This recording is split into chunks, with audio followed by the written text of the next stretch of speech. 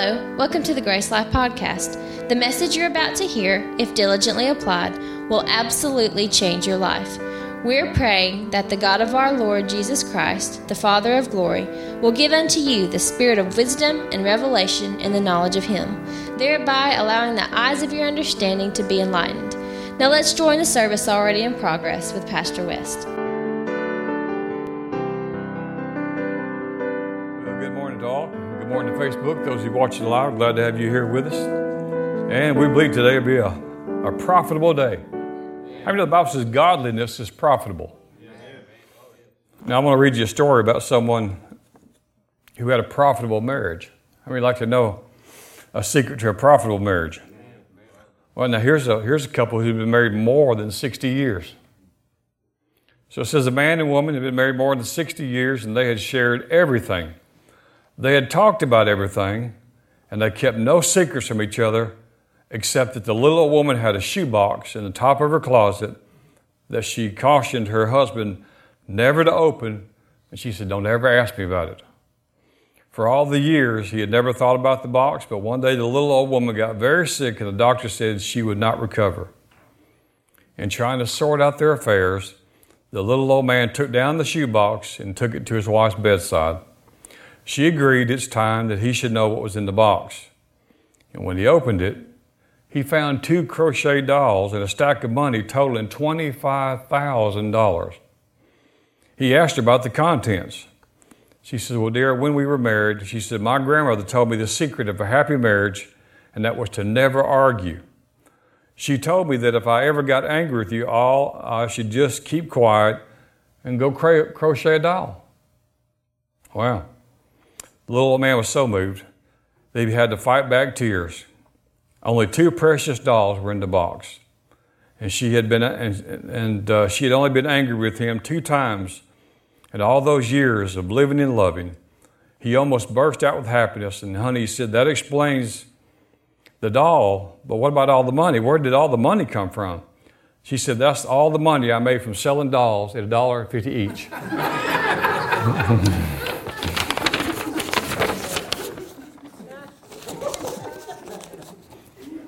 May not be the best secret, but it is a secret to 60 years. Amen. And you can start an IRA with $25,000, can't you? Hallelujah. Be well on your way. So some of you may want to take up crocheting if you don't know what it is. Hallelujah. Well, we're glad that you're here this morning. If you got your Bible with you, go with me to Hebrews. Hebrews. We all love the Word.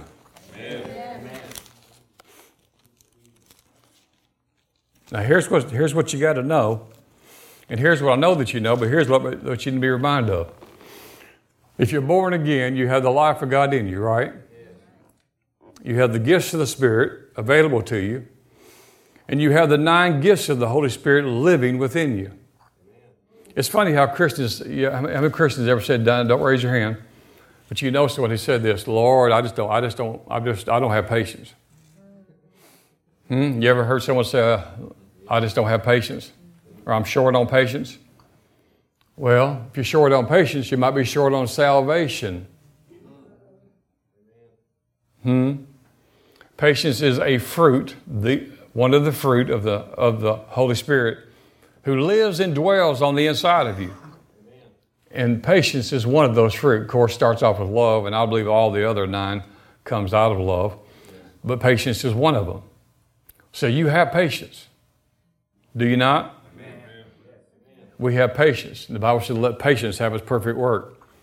Well, here in Hebrews, we're talking about, there's a contrast about covenants here, and that's not going to be our text for the day, but I just want to start here. And we'll just dive into Hebrews chapter 10 if we can. And it's talking about Jesus coming into the world. And it's contrasting 2 covenants, the Mosaic covenant and the covenant that God would make that we're in right now, the covenant of grace. And we'll start with verse 5. It says, "Wherefore he," talking about Jesus, "comes into the world, and he said, Sacrifice and offering thou wouldest not, but a body you have prepared me. In burnt offerings and sacrifices for sin, you had no pleasure. Well, you know, under the old covenant, that's how it worked, didn't it? Once a year, they'd come to the priest and they would bring their best, whatever it was, their lamb, their goat, their calf, whatever it is. It had to be without spot, had to be without blemish. Couldn't be the one with a gimpy leg. Had to be the very best. And it would be a type and shadow of that which was to come. Well, here it says that Jesus knew this, that it was never the will of God to do it that way. He said in verse 6, because in these burnt offerings and these sacrifices that are being made under the old covenant, he said, you took no pleasure in them. Then said I, and of course we're talking about Jesus, he says, but I come in the volume of the book, for it is written to do thy will, O God. Do you know it's still the will of God to do his will? So I say, well, we're under grace. It's still the will of God to do the will of God, and the will of God is the grace of God, all right? Grace is the gospel of Jesus Christ. Amen. Grace is the power and the ability to do it. Verse 8, above when he says, sacrifice and offerings and burnt offerings and offering for sin, you would not, neither did you take pleasure therein, which are offered by the law. Then said he, I will come to do your will, O God, and I will take away the first, talking about the first covenant, the one that's been established through the Mosaic law, the offering of the animals for mankind's sin. He said, but I'm going to come and I'm going to be the sacrifice. And when I do, it'll take away the first covenant that you may establish a second covenant. Amen. By the which we are sanctified. Now, he's making a statement here.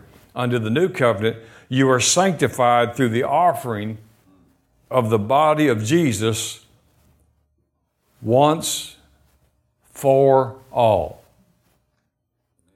The sacrifice of Jesus was the one-time sacrifice needed for all time, for all people to be saved, born again, righteous, holy, acceptable unto God in a one-time offering, not an annual thing. Jesus is not coming back to be crucified again, is he? So his sacrifice was one time. Then he goes back in verse 11 and he contrasts the old covenant. He said the way it was working was that every priest would stand ministering and offering oftentimes the same sacrifices, but these sacrifices would never take away the sins of the people. Verse 12, but this man, now going into the new covenant, but this man Jesus, he had offered one sacrifice for sins forever, and then he sat down at the right hand of God. Now, why did he sit down? Because his work's finished. Under the old covenant, the priest never sat down. It was never going to be complete. He daily, sometimes they had daily sacrifices. But he never had a place. Matter of fact, if you went in, to the place into the where this took place, there wouldn't even be furniture for the priest to sit down. He daily stood. He yearly stood. But Jesus, when he had finished offering himself, his body, his blood for us, he sat down because his work is finished. So Jesus Christ, the gospel of Jesus Christ, is a complete and it is a finished work. Amen. Verse 13, from henceforth, expecting till his enemies be made his footstool. Verse 14, for by one offering he hath perfected for them which are sanctified. How many know you've been perfected? Yes. Now you say, well, I'm not perfect. Well, we're not talking. You're not perfect in your behavior at all times, are we? No.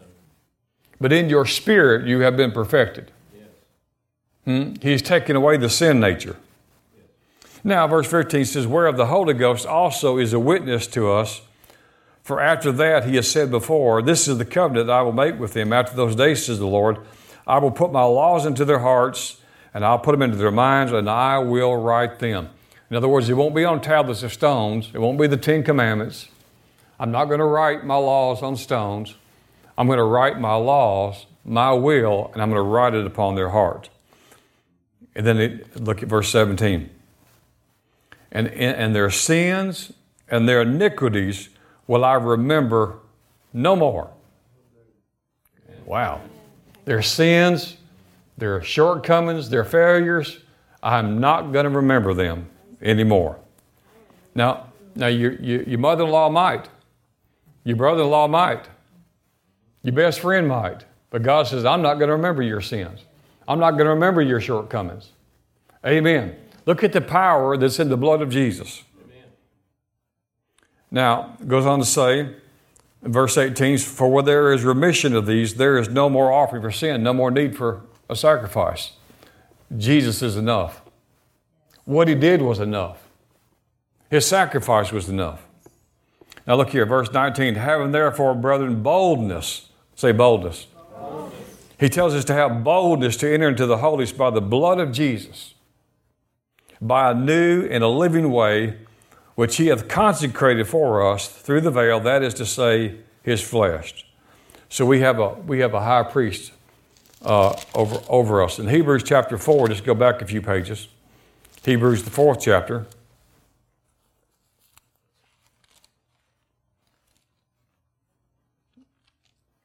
We'll read some out of chapter 3 and out of chapter 4. Hebrews, I said 4, but I meant 3. Hebrews 3, and then we'll go into 4 a little bit. Hebrews 3, verse 15. He says, today if you'll hear his voice, harden not your heart as in the provocation, for some, when they had heard, did provoke, howbeit not all that came out by Egypt by Moses. With them, talking about the Israelites, God was grieved with these people for 40 years. Was it not with them that had sinned, whose carcasses fell in the wilderness, and to whom swore that they would not enter into his rest, but to them that believed not? Look at verse 19. So we see, now remember, well, let me say this, I'll finish it. So we see that they could not enter in to the rest of God, the promise of God, because of unbelief. Not non-belief, unbelief. There's no one here that has non-belief. Either you believe or you don't believe. Right? Now, here's the people who saw mighty miracles, but yet they still wouldn't believe. And so, you don't have to put it up on the screen, I'll just read it. But the Amplified says, so we see, that last verse, so we see that they were not able to enter into rest because of their unwillingness to adhere to trust in or rely on God. In other words, they were not. God was not able to persuade them. They wouldn't enter into rest. They wouldn't trust in him. Just think what they saw. The Red Sea. The 10 plagues. Water comes gushing out of a rock every day in a desert to supply 2 to 3 million people. Manna falls down from the heaven and they can't believe. Wow. And here's why God said they can't enter into rest and they won't get into the promise. So it ends this way in Amplified. He says, so their unwillingness to adhere to, trust in, rely on God, parentheses, it says in Amplified, unbelief has shut them out. Unbelief's a big deal to God. You hear what I'm saying? It's deadly. It's poisonous. So he tells us in Hebrews 4, and we won't go there, I think, but it's 1 Corinthians chapter 11, Paul said these things that happened to them was written for our sake, for our admonition. So in other words, that we wouldn't follow after them in the same pattern. Let's don't do what they did. Let's learn from them. There's a lot of ways to learn. Right? So here's one way to learn. Read it and believe. But sometimes that's not good enough for people.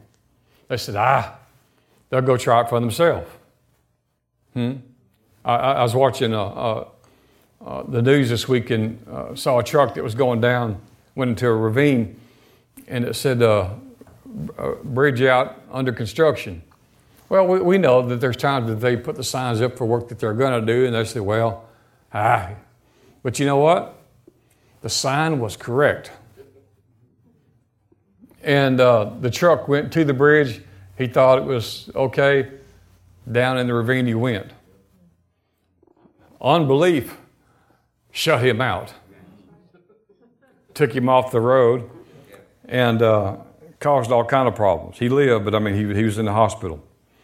So this thing's written for our admonition. This is written for our example, so we don't have to fall under the same unbelief. In other words, we can have the promise. We can enter into rest. And that's what faith is. Faith is a rest. How do you know that you come to the place that I believe? The number one way that you know that I'm in faith is I get to a place of rest. Amen. Not till I get to a place of the manifestation to where all the symptoms are gone or the problems are gone. It's come to the place that I'm fully persuaded. I know that I know that I know that I know. Like Abraham, he was fully persuaded without a child. And look at the odds. 100-year-old man and a 90-year-old woman saying, no, we're parents. You know, they thought, you're Looney Tunes. 190 years old and you're going to have a child? I mean, what are y'all smoking? Really? But you know, the proof's in the pudding. That's right. And they had a child. And what was the child's name? Isaac. What does Isaac mean? Laughter. Who got the last laugh? God did, and Abraham and Sarah got the last laugh. His name was Laughter. God's got a sense of humor, right? He said, y'all laughed at me. Now I'm going to show you the proof of my promise, and I'm going to call him Laughter. Ha, ha, ha, ha, ha, ha, ha. So whatever you're believing, it has to be according to the Word of God, which is the will of God.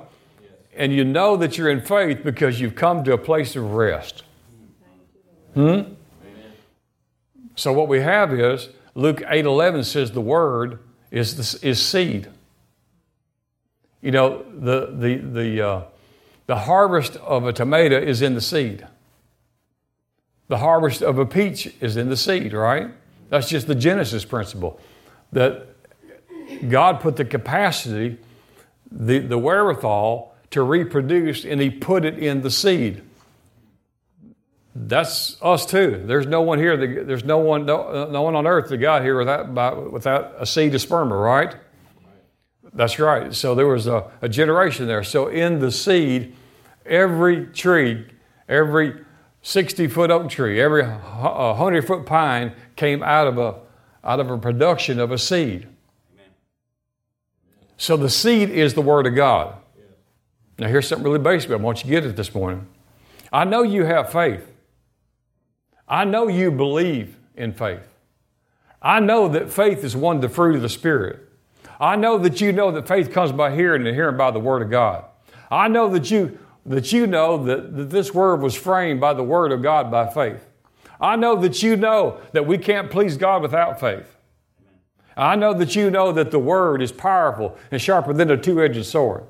I know that you know that God watches over His Word to perform it. I know that you know that. I know that you know that. So I know that you know of faith. I know that you believe faith. And I know that you know about seed. And I know that you have a Bible with thousands of seeds in it. You say, well, I do believe that. But sometimes people are going without the manifestation. And let me tell you one simple reason why they are. It's because they believe in faith and they believe in seed, but they don't have faith as a seed. In other words, I can have groceries in the pantry, and I can have a stove and an oven and a microwave, and I can have all the components that makes a meal. I can have the food, and I can have the wherewithal to cook it, but I don't have a meal because I didn't put the stuff in the pot and cook it. You say, well, I know you believe in God. No, I don't believe in God. You don't believe in God either, do you? I don't believe in God. The devil believes in God. The Bible says he believes in God trembles. I believe God. Don't believe in God. Believe God. Jesus said in Mark 11:23, speaking of the fig tree, when Peter the next day said, look, Master, that which you cursed has withered away. Remember that? And Jesus said, oh, have faith in God. But other translations says, have the faith of God. Right? Faith in God won't cause the mountain to be moved. I said, say it again. Having faith in God and having faith in faith and having faith in your faith will not cause the symptoms, will not cause the answer to prayer. But having the faith of God. I said having the faith of God. Believing God, not believing in God. You never receive based on what God can do. Man, wouldn't that be awesome if we could receive every day based on what God could do? Right? The Bible says, anything too hard for God? Well, what's the answer? Absolutely not. So we're not receiving on the basis of what God can do, or if anything's too hard for God. No, but God is watching over His Word to perform it. Isaiah 55, He says, your thinking and my thinking is not the same. He said, your words and my words are not the same. Your thoughts and the way I think, He said, we don't think alike. Now, I've always said it this way, there's a lot of ways to say it. That was not a club that God was in that's elite and exclusive that you can't get into it. That is an invitation to come in, to think like I think, talk like I talk, act like I act, and you can have the results that I have. He says, because when I send forth my word, the word that comes out of my mouth, it will accomplish that which I send it to do. It'll prosper in the place that I send it to. Amen. Jesus came as a man, had to be anointed by the Holy Ghost to be the example for all mankind, because He can come as God. He was God, but He was man. He had to strip Himself of deity, right? You can't represent man as deity. So He had to come as the Son of God, as God, but He had to come as man. As a man, He could have sinned. As a man, He was tempted. As a man, He did become tired. As a man, He was hungry from time to time. He had the ability to sin. Now you'll get all kind of arguments about that. But He told us that He was the righteousness of God, and He came and He took on our sin. Now, not that He sinned, but He took on our sin. He exchanged His righteousness for our sin. So He would pay the penalty for it, so that we would become what He is, and we would be totally righteous. Completely righteous. Completely righteous. Amen. That we can come boldly, Hebrews 4 said, to the throne of grace and receive grace and mercy to help us in our time of great need. You wouldn't go into the throne of grace if you was unrighteous, would you? Man, you want to die in a hurry? Could you imagine just running into the throne of God, lost as a demon, and just run the throne of grace and say, here I am? Well, you wouldn't be there long, right? But as the righteousness of God, Jesus made you righteous with His righteousness. Now, these things that you know, but you have to be stirred up in them. And when you get stirred up in them, it causes boldness. Because I'm in there by the blood of Jesus, and the blood of Jesus saved me and cleansed me and made me holy and made me blameless and made me without fault. You are faultless before God because of Jesus. You said, yeah, but Tuesday I had this. We're not talking about your Tuesday. We're talking about what Jesus did 2,000 years ago. That's your standing in the kingdom. Amen. Now, if you just stay in the Word, your body and your mind, they'll catch up. You renew your mind to the Word of God, your body will catch up. Your body's neutral. I've had more people healed through the years who didn't. Matter of fact, I'll be honest with you, it's easier to get people healed who don't know anything. The hardest people to heal are the people who supposedly know more about the power of God than anybody. I'm just quoting Oral Roberts when I say that. His records for all the years, they said, who is the hardest people to heal? He said, Pentecostals. The one who's supposed to know something about the Holy Ghost and the Word, he said, that's the hardest people in the world to get healed. He said, who is the easiest people to get healed? He said, sinners. They said, next. He said, Methodist. He said, next. He said, Baptist and Catholics. He said, but Pentecostal, Assembly of God, and Church of God, folks, is the hardest people in the world on the face of the earth to get healed.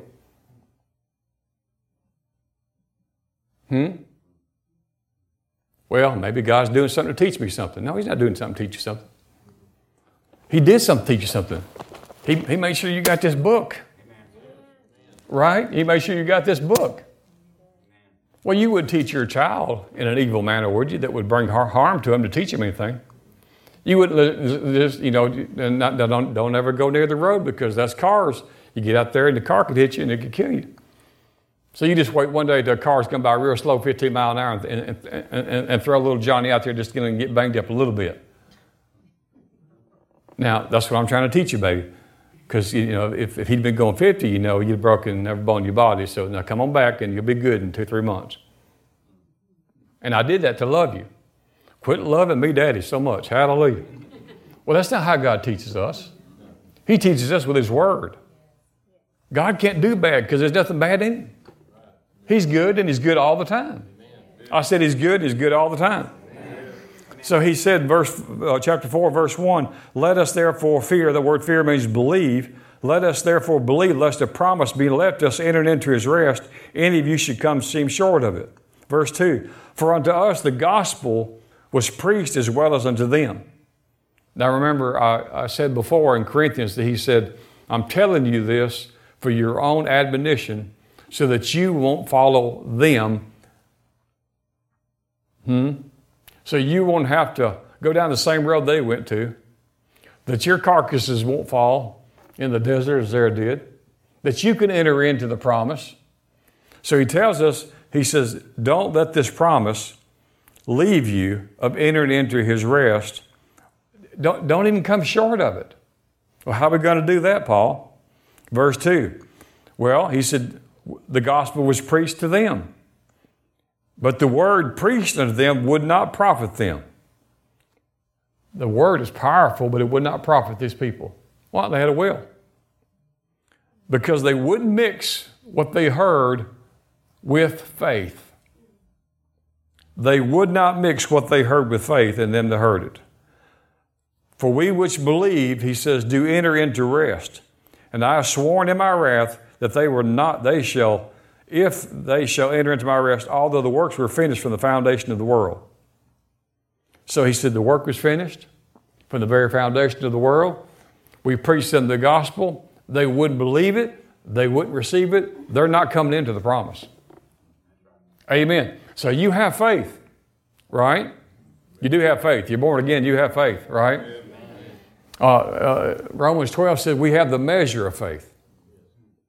Well, we all have the same measure. Charles Capps didn't get a greater measure. Kenneth Hagin didn't get a greater measure. Billy Graham didn't get a greater measure. Catherine Kuhlman didn't get a great measure. We all have the same measure of faith in the beginning. But after that, it's what you do with your faith. It's how well you exercise your faith. It's how you put your faith to work that determines how well your faith will function for you on your behalf. So I know that you believe. And I know that you have faith because it's in your born again spirit. I know that this church knows, like Luke 8:11 says, the word is, or the seed is the word of God. So I know that you know the word is seed. And I know that you know faith. And I know you have enough understanding of farming, even if you're not a farmer, that if you're going to plant a cucumber or a tulip, that you're going to need a seed and you're going to need a dirt. And that should not be a mystery to anybody in the room. Is that right? Is that right? Yeah. But do you have faith as a seed? Remember Jesus' disciples asked Jesus when they was talking about forgiving someone, and what was it? Peter asked him, well, how many times, should you forgive in a day? I guess you're going to say, what about 7? And Jesus said, well, how about 70 times 7 in a day? He said, 70 times 7. And he's like, 70? Oh my God. He said, you want me to forgive a guy 490 times the same day for doing the same thing to me? He said, that's about right. I don't know if I'm there yet. But anyway, And what was Peter's response to that? He said, oh my Lord. He said, increase my what? Increase my faith. In other words, forgive him 490 times.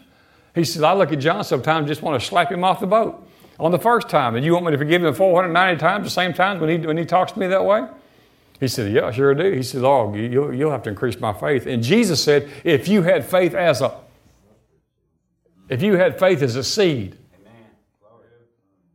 if you had faith as a seed, what would you do with it? You would say. So I know you have faith. I know you believe in seed, but do you have faith as a seed? Are you planting your seed, or are you just a believer in God, and you're a believer in healing, and you're a believer in peace, and you're a believer in finance or prosperity? Those are all seeds. But are they planted in your spirit? Are they planted in your heart? If they're not, you have zero harvest coming. But you're a believer. You're an unbelieving believer. That's E.W. Kenyon. That's one of his chapters, one of his books, The Unbelieving Believer. He said what he is a mental assenter. He mentally assents. He reads something, they say something to him, he hears a sermon, he mentally agrees with it. He has knowledge of it here, but it's not here. He mentally walks out the door and he's changed zero. So you have faith, you have the promise, but have you planted the promise into your mouth and into your heart by your mouth? Until you've done that, you have never planted your faith. And until then, you do not have faith as a seed. Hebrews 11:2 says, God framed this world with His what? With His words. Or God planted the desire with His words. Now, let's get to our message real quick. You said, that wasn't our message? No, that just helped you just be able to get to the message. We got to learn to talk in time. Say it with me. So I'm going to learn how to talk in time and not out of time. See, in the kingdom of God, our language is timeless. How many know we're in the kingdom of God? Even on the earth, you're in the kingdom of God, right? So when you talk in time, when you talk in the present, then you're putting the promises of God off to a future date. If you say, well, I just believe in saying it, I don't want to confess all that stuff. I don't want to confess, that I'm well when I feel sick. Bless God, I don't want to lie. I believe in telling it like it is. Well, maybe if we got time, we'll come to your funeral. I don't know. Hallelujah. Well, how could you lie saying what God says? If that's the truth, we should forget the whole thing, because God started lying on the first page. He got down here, this whole place was dark. And He didn't say it was dark. He said light. God, that's a lie. It's dark. He knew it was dark. But did He want dark? So what did He say? That's a clue. That's a clue, right? So if you're sick, do you want to be sick? Y'all not sure?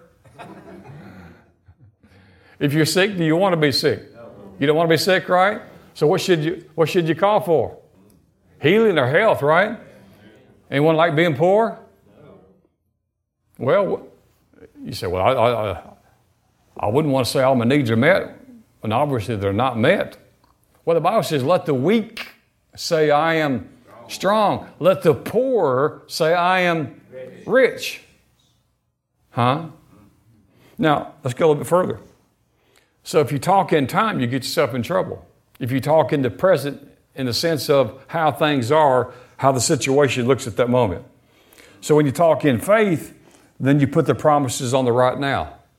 When you talk in faith, see, you'll put the promises on right now.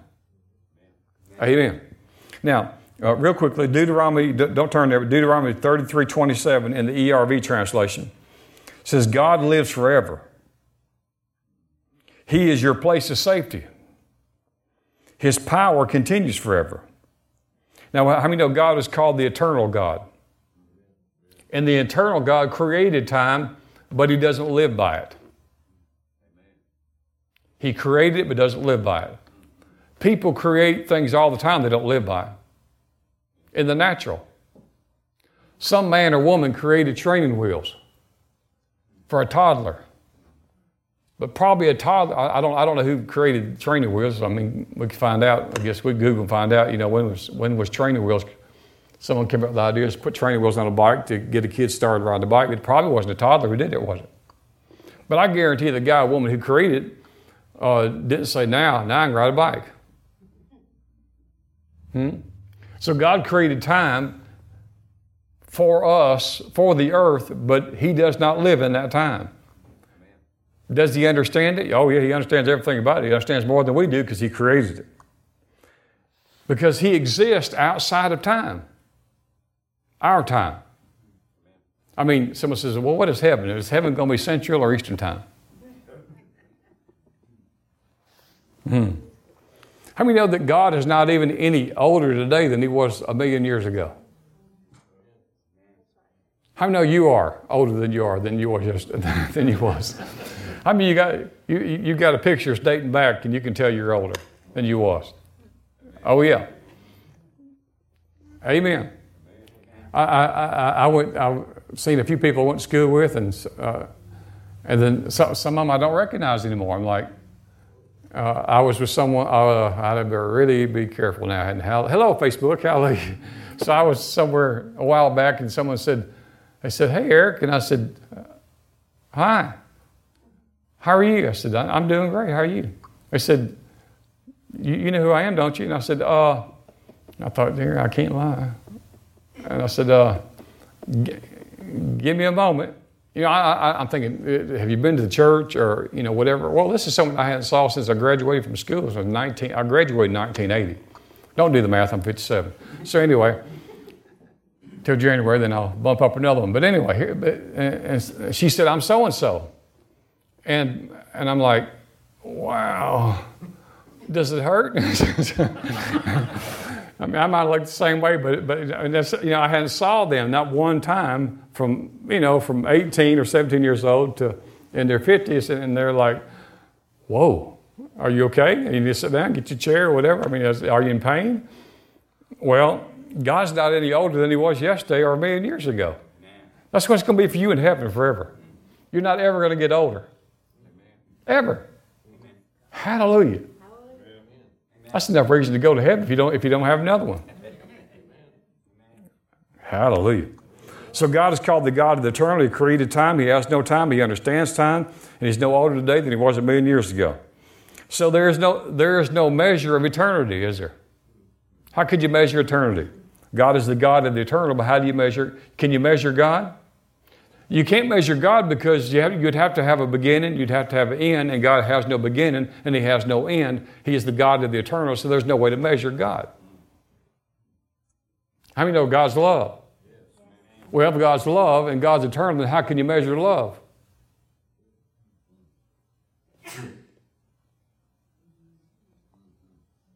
Now, don't anyone get mad at me. Well, I don't love them anymore. We fell out of love. You mean the phileo love, your love, or God's love? Because if you can't measure God, you can't measure His love.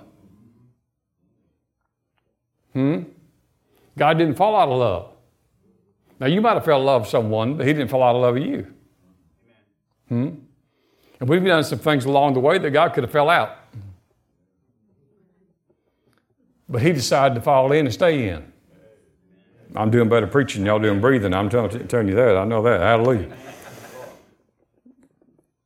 So when did God originate all this?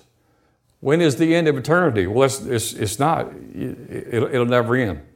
Before time was, God was, right? Genesis 1 said in the beginning, but that wasn't the beginning. Was it? It wasn't in the beginning there was God. No, there was God. And then the beginning that came out of God. There was not a beginning and then there was a God. There's God and then there was a beginning that came out of God. Yeah, but you said, but when did that God actually begin before that? Yeah, I know, but when before that? Way before that. How long before that? Forever? You say, I don't understand that. I know, I don't either. That's why heaven's going to be fun. We're going to get to find out, hopefully, how you've always been. I mean, that's just like a... No, you can't have always been. Yeah, well, I was. Well, no, I mean, there's nothing on this earth that didn't have a beginning, right? I mean, you go to a cemetery, you'll say, he or she, name, born, this month, this day, left the earth this month, this day, this date. God, forever, till forever. It's amazing.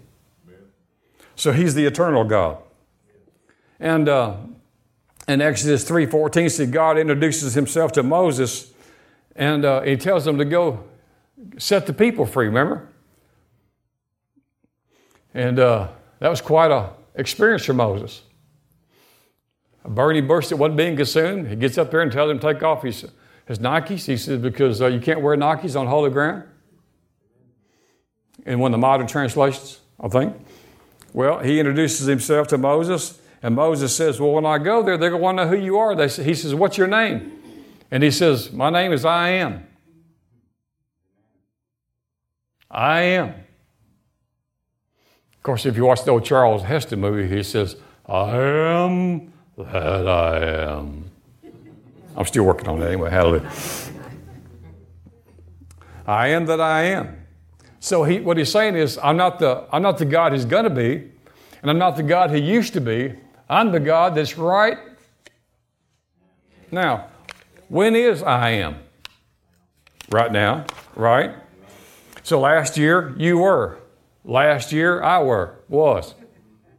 Last year, God still is. Next year, God still is. Now, Isaiah 57:15 says it this way, for thus saith the high and lofty one, that inhabiteth the eternity. God inhabiteth eternity, and his name is holy. You know these verses. 2 Peter 3:8 says that one day with the Lord is as 1,000 years, and 1,000 years to God is one day.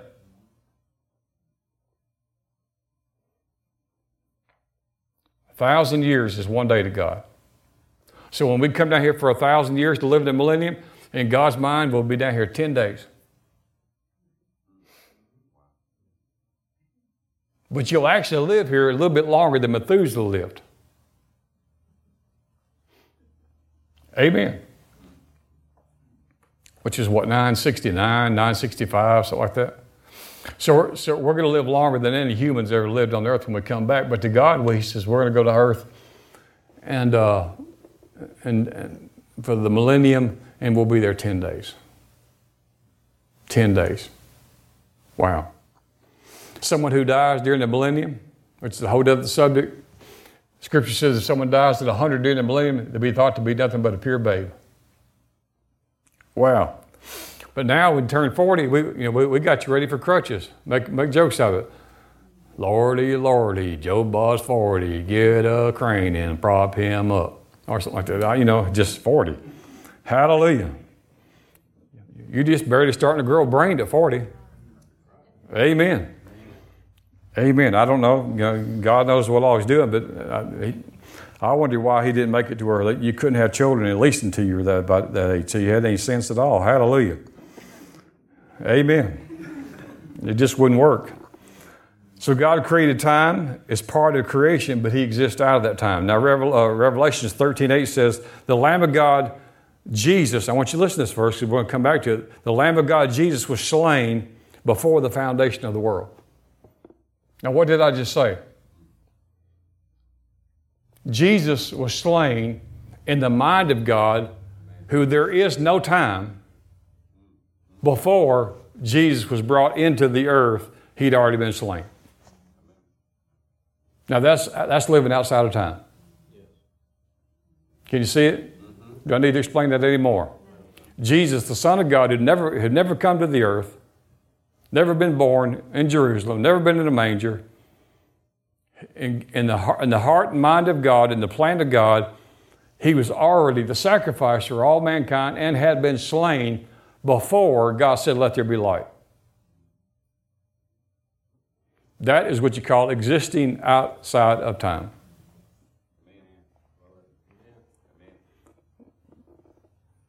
Isaiah 46:9-10 says God declares the end from the beginning. God goes to the end of a matter, finishes it, completes it, and then comes back and starts it. With your life, you're here for a reason and purpose. God created you. You're not an accident. I don't care if anyone ever told you that. You're not an accident. Your parents might have been surprised, or someone might have been surprised, but God was never surprised. And He knows exactly why you're here. He knows the exact purpose of your life.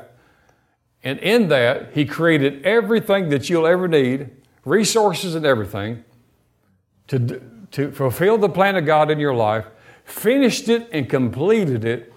And then when He completed it, He went back and said, start. So He's not working on your behalf along the way. He's already caused that everything that we would ever need, anything that we would ever have need in the way of resources to do the will of God. For me, a building, things in the building, all kind of stuff, resources, people, help to do the call of God, perhaps in my life. All this was before. All this was before I was even born. All this was before you was even born. Hallelujah. So we shouldn't sweat that out. God created Jesus. Jesus always was, but He was the foundation. Before the foundation of the world, He was already determined in the heart and mind of God that Jesus would give His life for us all. Okay? Now, so then He starts. Now, John 8, and I'll go this really quickly, 60, 58, one of my favorite passages, because I like to watch Jesus have fun sometimes. How many know Jesus likes to have fun? And Jesus told this group of people, He said, your father Abraham was very happy when he saw my day. Can you imagine what they're thinking? Here's a guy in his 30s was telling them when Abraham saw him, he was very happy. He says, your father Abraham was very happy when he saw my day when I came. He saw the day and was very happy. The Jews said to Jesus, of course, they said, what? Question mark. How can you say, you've seen Abraham, you're not even 50 years old? And Jesus answered, and He says, the fact is, before Abraham was, I am. That's what the Scripture said. It didn't say I was. He said, before Abraham was. Now, He didn't say Abraham am. Abraham was created. He had a birth date. He had a departure date. He said He was happy to see my day. Before He was, I am. How many know He's still the great I am? In Joshua 6:2, God told Joshua that He'd given him Jericho with the king, the mighty men, into Joshua's hand before it was in Joshua's hand in the natural. God had already gave it to him. Remember that, Joshua 6:2? He says, see the city I've given you? Well, it was occupied. But in the God of the eternal, it's already happened. Are y'all with me? Amen. In the realm of the Spirit, it was already in Joshua's hands. There's things that it's ruling and reigning, that you're ruling and reigning, that hasn't even come into your mind or your attention to really reign over you. There's things that you're going to do this year and next year, 5 years from now if we're here, that you never dreamed possible that you would ever do. And you already have the ability, the might, and the resources to do it. It's already been built into you. God has prepared you for such a time as this, and all these things will begin to come together. God's gathering up stuff. God is gathering. He has angels gathering up resources right now. Hallelujah. Oh, they're being gathered. Hallelujah. Man, if you could see in the angelic room, you'd be shouting right now. Hallelujah. If you could see, if we could walk outside for just a minute and go down into different parts of the earth, and we could go into some of the major cities in the third world countries, and God just peel back the curtain a little while and let you see in the spiritual realm, you'd see two things. You'd see angels and you'd see demons. And you would see demons getting their rear end kicked. And especially in cities where there's people praying and there's light. The more light, the more the heart. See, a devil, he asks for assignment. Can I go to a darker region? Because I got a lot of bruises on me already. Don't send me to that light place no more, because that hurts. Yeah, that's right. Well, think about it. Demons would come up to Jesus and they said, "Are you going to torment us before it's our time?" He said, "Sure am." Right? That was their words. Are you here to torment us? Not harass us, not aggravate us, torment us. When you speak the word of God, you're tormenting the devil. When you speak this word, when you speak, not hitting with the two before, that's wrestling with flesh and blood. When you speak the word of the living God, you are tormenting the devil. You are destroying the works of the devil when you just speak the word. The centurion said, just speak the word and my servant will be healed. Why wasn't he healed? Because there was a spirit of infirmity on that man. He was dying. But Jesus released the word miles away. And when he released the word, bam, just like that, that man got healed. And the demon had to depart. And Jesus wasn't even in the room. Where did bats like to hang out? In caves. Why? They want it dark. The kingdom of darkness, the kingdom of light. So don't tell me that you're a child of light and you're always talking about the devil. If you're a child of light, you'll get their attention. But you won't have too many of them to harass with because they don't want to be around you too much because there's too much light. For a devil, it's like being in a cave and having to come out in the sunshine and like, oh, you ever done that? They squint, right? When devils look at you, they miss fire most of the time because they're squinting. It takes a while to get their focus back. Coming out of darkness, you got so much light. Boy, I'm doing a lot better preaching. Y'all ain't like, amen. Hallelujah. Are you hearing what I'm saying? God is the God of light. You're full of light.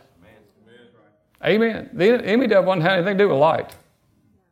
There's no fellowship with light and darkness. There's no concord between the devil and God. Amen.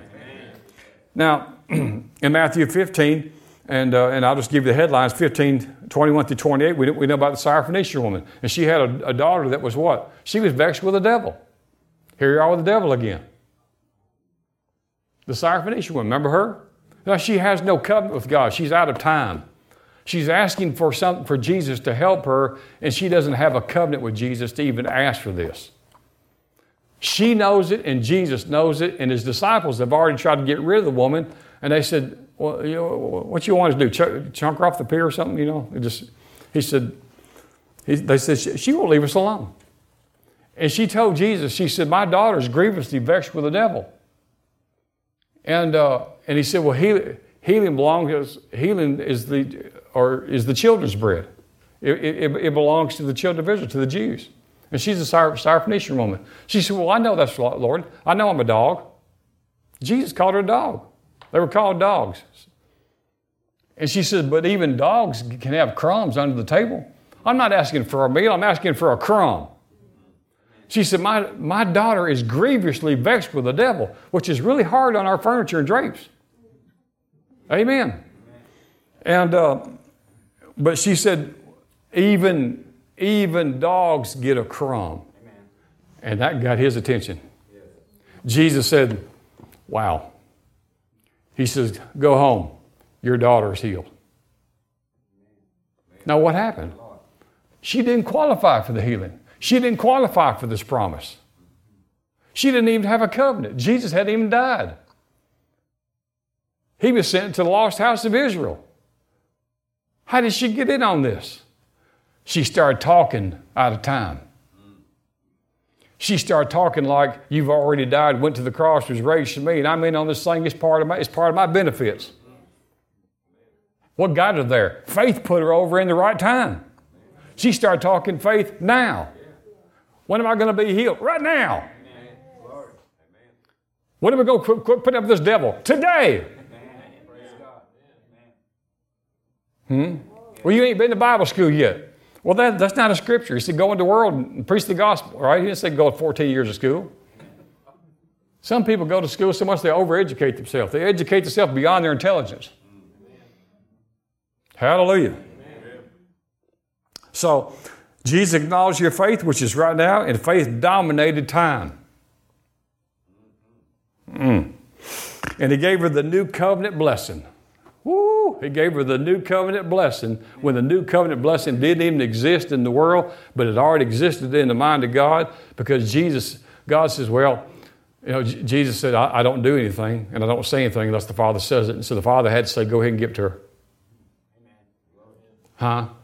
Because actually, Jesus, go ahead and send the word and release this devil from her daughter, because actually, you are already slain before the foundation of the world, and she has faith in it. So go ahead and give it to her, because in my way of thinking, you've already died and been raised from the dead. Amen. And faith tapped her into that. I don't know how y'all sitting there like that. Hallelujah.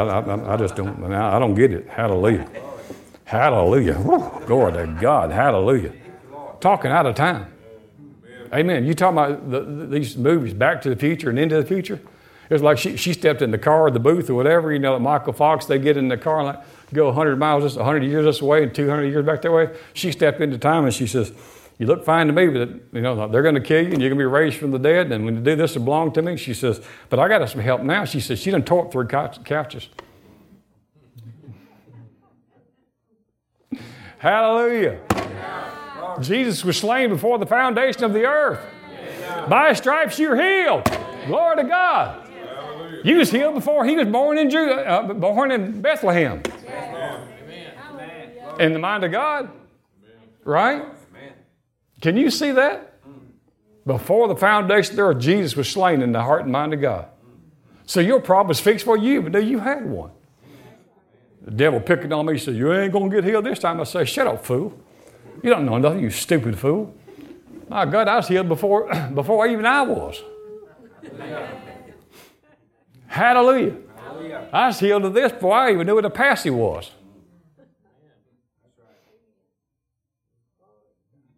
Hallelujah.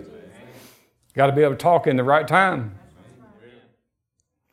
So she moved the hand of time from the future to the now, and the daughter was totally healed. Real quickly, you remember over in John chapter 11, the story of Lazarus? I'll read to you really quickly. It says in verse 21, Martha said unto Jesus, if you'd been here, my brother wouldn't have died. Well, that's real nice. I've had similar to that in hospital rooms where I said, well, if you got here in time.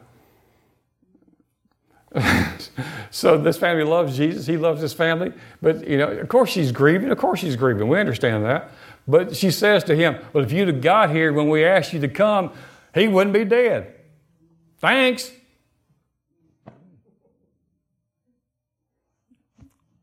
Then it says Jesus got his feelings hurt, got offended, and pronounced a curse on her. Oh, no, it doesn't say that, does it? Hallelujah. Verse 23, then said Jesus unto her, he said, your brother's going to rise again. Well, she knows a little bit about prophecy, right? Verse 24, she said, I know he's going to rise again in the resurrection at the last day.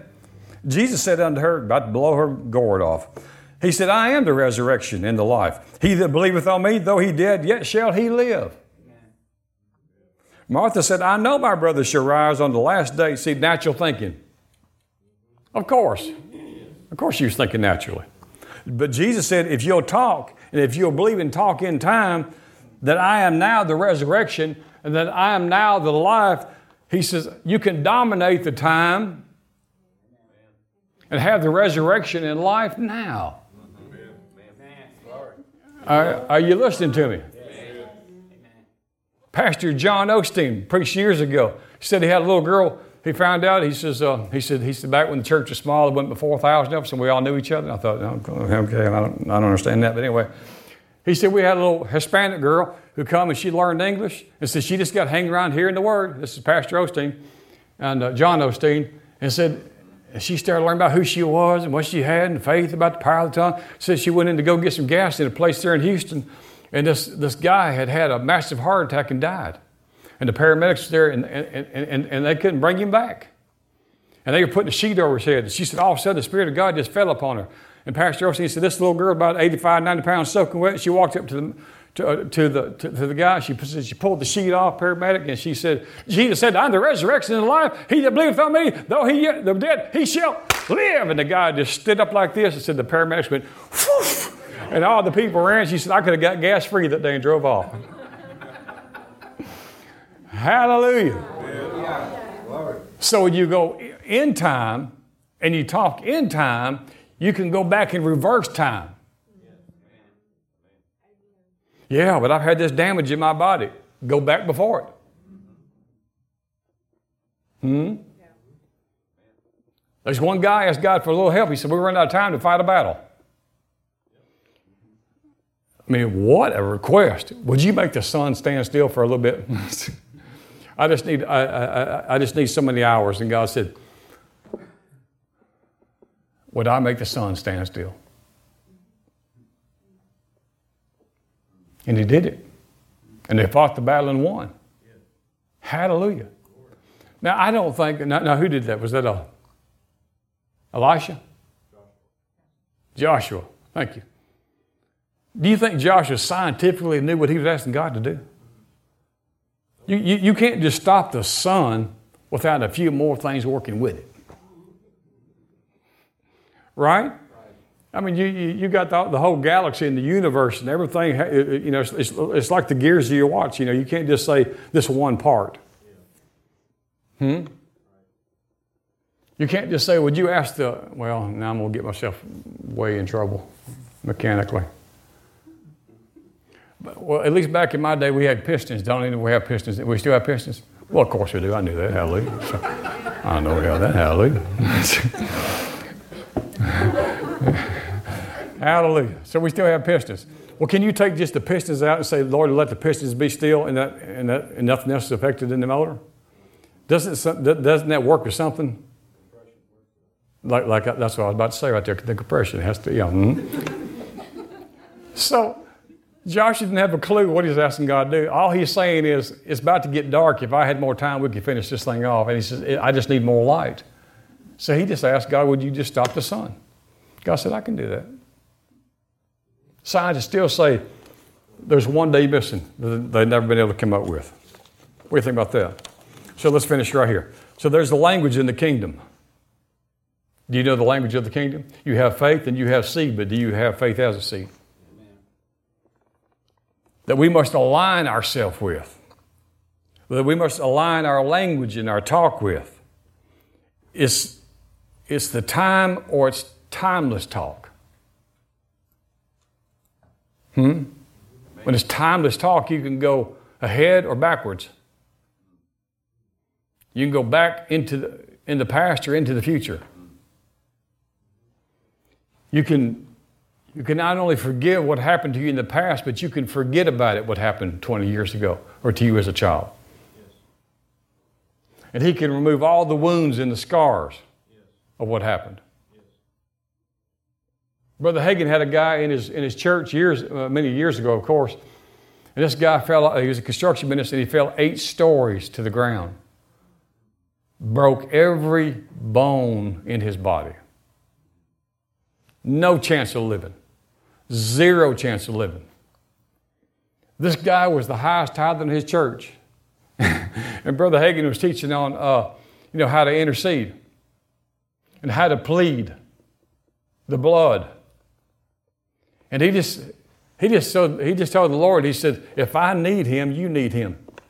He said, this guy's tithe right now during depression, he said, it's half of our church's income. And if I need him, you need him. If I need him, you need him. And he said, I totally expect that you to heal this man completely and totally and heal these bones up. There's not a chance in a million this man's going to live. Did you know the guy lived a full life? And God did he did a miraculous thing in his body and made a sign and wonder out of him. Now I know his elbows and all his arms are shattered in thousands of pieces. Thousands of pieces. And under x-ray, for the rest of his life, and they did journals on this because every year they'd x-ray him. And when they put him under x-ray, his arm and his elbow and his wrist and everything showed thousands of pieces, just fragments of bones. But he's in the construction business, and he could throw shingles over, go up a ladder, and go roof a house. And his body is in thousands of pieces and bones under the x-ray. Now what do you call that? Sign and a wonder. Somebody said, well, I said, I don't wonder how that happened. I don't understand that. Thousands of pieces. Put shingles on this thing, shingles on that, let's go up the ladder. Amen. You say, well, what's the big deal of that? Well, you want us to do it to you, and if you don't get the same miracle, you'll know what the big deal was. So Mark 11:24 says the law of faith believes that we have something that you don't see in the natural. Is that what it says? Believe that you have what you show what you say. Satan wants us to talk in time. He wants you to talk in the natural. He wants you to tell how it feels. He wants you to tell what it looks like. He wants you to tell you what the kids are doing, not doing. He wants you to talk to you about the marriage the way it is today. He wants you to talk in time. Putting off what God has already provided. Putting off into the future, way ahead. Put in the date, put it way out there. Say, well, I know God's going to heal me in His time. It is past His time. Jesus was slain before the foundation of the earth. By His stripes you were healed. It was because God that He provided healing through the sacrifice of Jesus. Once again, Revelations 13:8 says Jesus was predetermined to be the lamb slain for the world, before the world in God's mind. Jesus already paid the price for your healing before we were on the planet and before that you even knew that you needed healing. My gosh, that's good. 1 Peter 2:24, God said you were healed before you were even on the planet. 2 Corinthians 8:9 said God said you were rich before they ever said, congratulations, you got a bouncing baby girl. You were already made rich. Woo! Romans 6:22, before they pronounced you as a girl, as a boy, you were already delivered and made perfect in Jesus Christ. Amen. Hallelujah. Before the situation ever came, before you was ever born, it was already determined that you were going to be not just a conqueror, but that you were going to be a more than a conqueror. You need to have timeless talk going on in your conversation all the time. Amen. You're not using your faith to change something. It was changed before you ever had the problem. My God, get in the present tense. Amen. Hallelujah. Amen. I'm telling you, hair can hear. Toenails can hear. Ears can hear. Nose can hear. But what we have to do is we have to keep ourselves built to a place. Amen.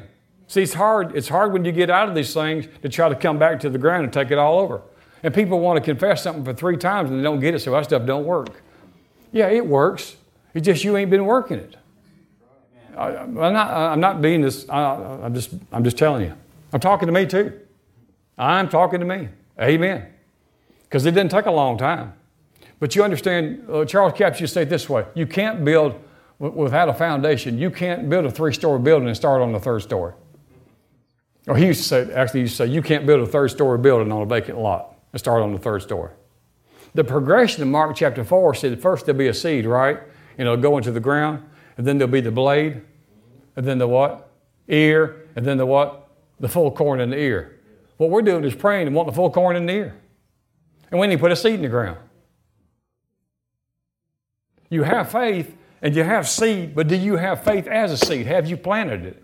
Have you planted it in your human heart so that you can have a blade, so that you can have a stalk, so that you can have corn, so that you can have supper? Hallelujah. Because the meal, the full corn in the ear, is just as sure as the seed, because the corn is in the seed and the peach is in the seed and the apple's in the seed, but it has to be planted in the heart. Doing better preaching than y'all doing amen. So, we ought to just finish it this way. Joel 3:10 says, let the weak say what? I'm strong. Let's say it better. Let the weak say what? I'm strong. Let the poor say. I'm rich. Let the redeemed of the Lord say. So. And let the good looking say. Well, of course. Hallelujah. God, you're so good. You're so good. We love you, adore you, we worship you, we exalt you, we magnify you. We praise you, we honor you. We thank you, Father God, for your healing power in this room right now. Healing's ours. Healing was ours before the foundation of the earth. We take it, we lay hold to it, and we receive it. We take it as ours. It's ours in Jesus' name. We give you all the praise and the honor and the glory in Jesus' mighty name. And everybody said, amen. Amen. God bless you. Be blessed until we see you next time. Amen. And let the King of my heart be the shine.